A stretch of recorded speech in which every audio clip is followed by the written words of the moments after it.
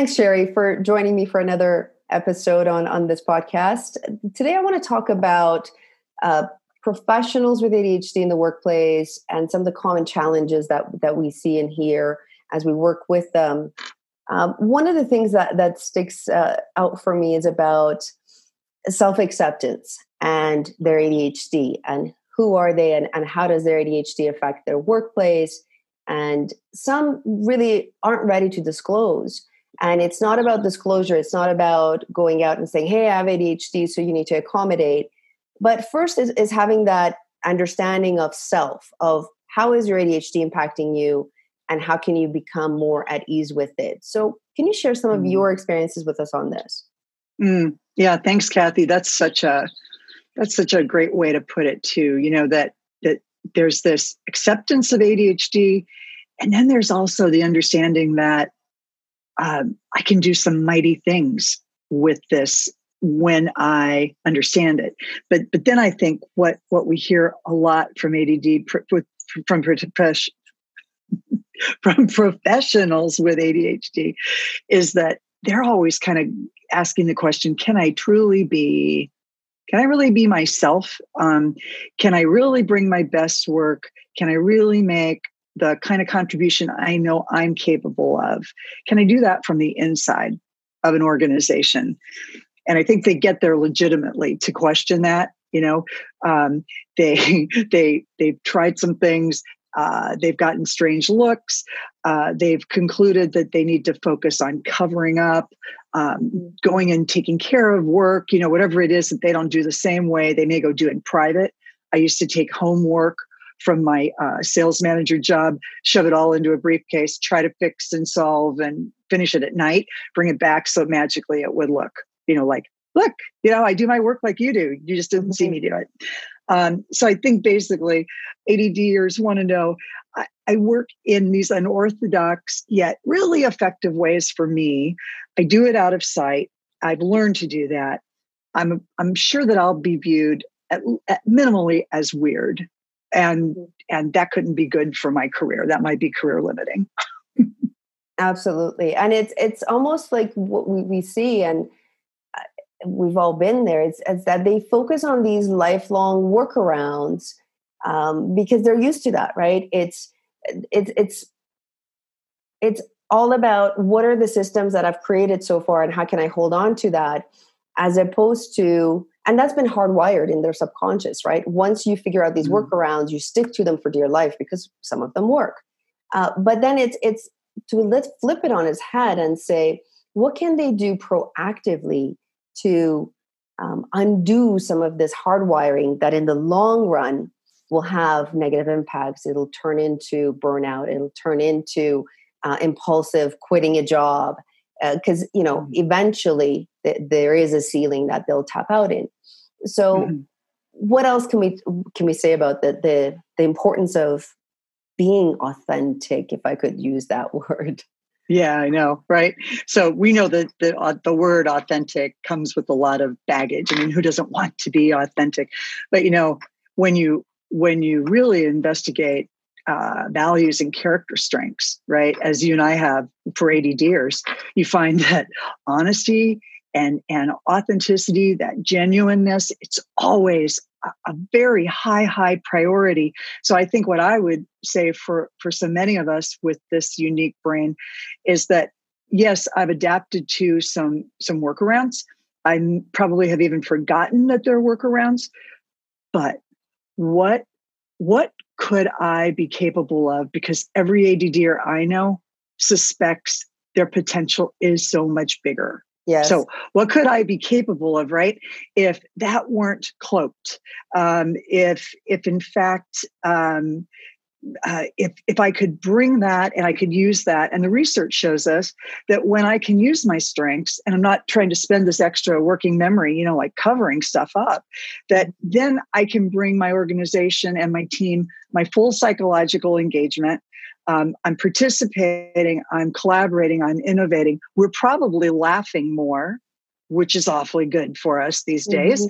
And in addition to that, I think we don't even understand our own leadership role of being able to open up conversation to differences so that others who have perhaps been quiet, right, who've been, doing their thing, who knows what we could cut loose in organizations if we really had that conversation. Mm-hmm. And I so it makes sense. And I think one of the things is it's around that being vulnerable. So instead of saying, can I survive this organization, is maybe I can actually be fulfilled and thrive, because I find most of them are in that place of survival mode, which comes from that fight or flight mode, which then when you're in a fight or flight mode, then you're producing cortisol, you're in a high state of stress.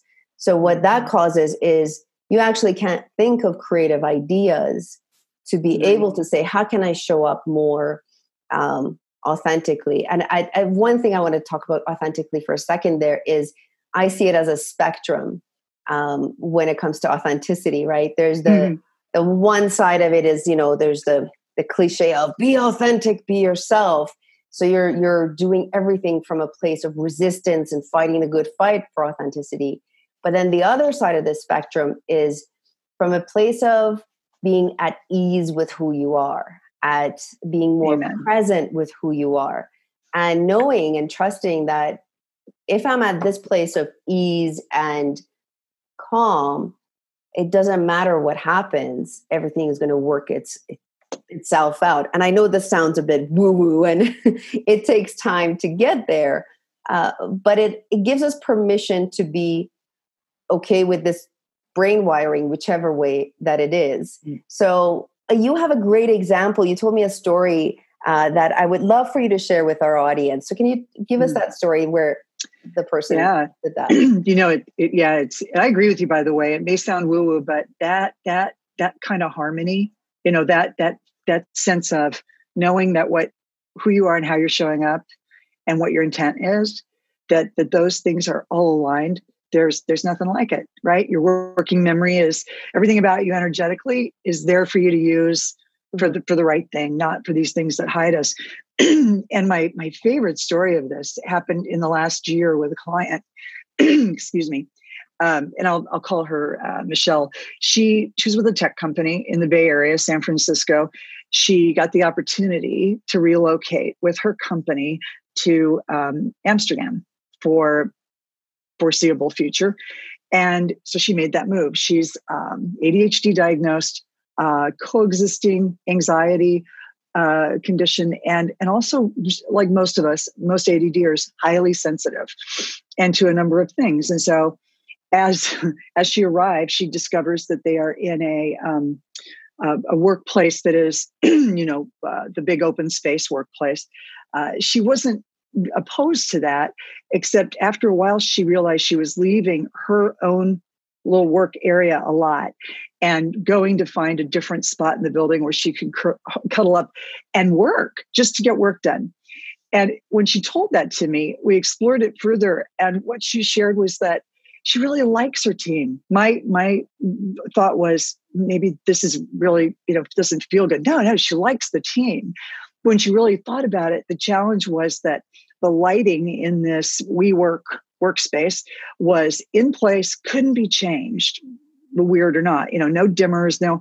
And for her, the light right above her area was just wrong, too bright, make up whatever you want, but anybody listening probably knows it made it so that without even being aware, her workaround was, I got to go someplace else in order to get stuff done. Gradually, she felt that the team she really likes wasn't getting an accurate picture of how she liked them, that in fact, she was gone from her space a lot, not there with them. And so she made a brave decision, and, new country, new work environment, all that. Her decision was to just tell the people around her what was up. Nobody had asked yet, but she told them, I'm going and I'm working in other areas where I can get Wi-Fi for just this reason, that the lighting is just making me crazy. Like I fog out and I can't concentrate. And that same day, one of her new coworkers, and she said the tallest guy, got up on a desk, took out a roll of some kind of blocking, like I think like duct tape or something, but took out dark tape and taped the entire lighting section, right? It's like 6 feet, as I understand it, of lighting right above her desk, put this tape over it and got back down and said to her, what do you think? Mm-hmm. she said, first of all, she was able to stay in her space and be productive. But she said, second, the idea that she would have so naturally kept doing workarounds, right? To the point where this entire experience of relocating internationally, of just changing your life, right? Mm-hmm. For the positive in so many ways, that could have been harmed by one ADDer's feeling that I can't possibly change that or bring that up. And I just have to say, this goes back to what I think you and I both agree, and that is we are not alone. ADDers, yeah, we have our quirks and we need to know our brains.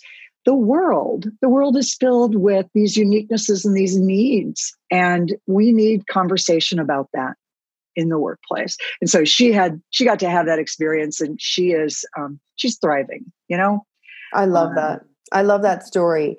And I guess that the one thing that I picked up from that, it's not about avoid workarounds, because I mean, what he did was a workaround because you can't change the office space, but create workarounds that you can still be your genuine self, that you can still be who you truly are, as opposed to I'm going to create workarounds to mask who I am, to, not speak up for my own rights, to do things in ways that eventually is going to catch up to me. So those kind of workarounds are not healthy workarounds. But workarounds like this, where the gentleman came and spoke, hey, you need this? Okay, no problem. And saying it from a way of not being a victim to it, right? I'm pretty sure that would have came across in a way of, how can we collectively solve this as a team, versus I'm just going to sit here and bitch and complain about it and turn my little pod into a toxic work environment. Because they do that too, right? So I love that. It's workarounds where you can still be your genuine self and you have not let go of who you truly are, and you're still working within your strengths. Mm-hmm. Love that, Sherry. Anything else you want to add on top of this? Because I see light bulbs going off. Yeah. The only thing that came to me was that in addition to really pushing the definition that we might have on a workaround, that we also understand all the things in our lives, in our world, in our organizations that we want to make better, that we want to challenge and improve.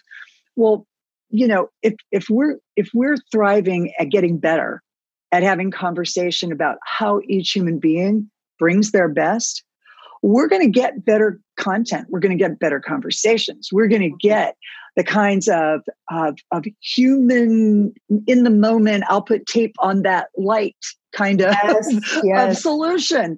It opens up so much more. I love it.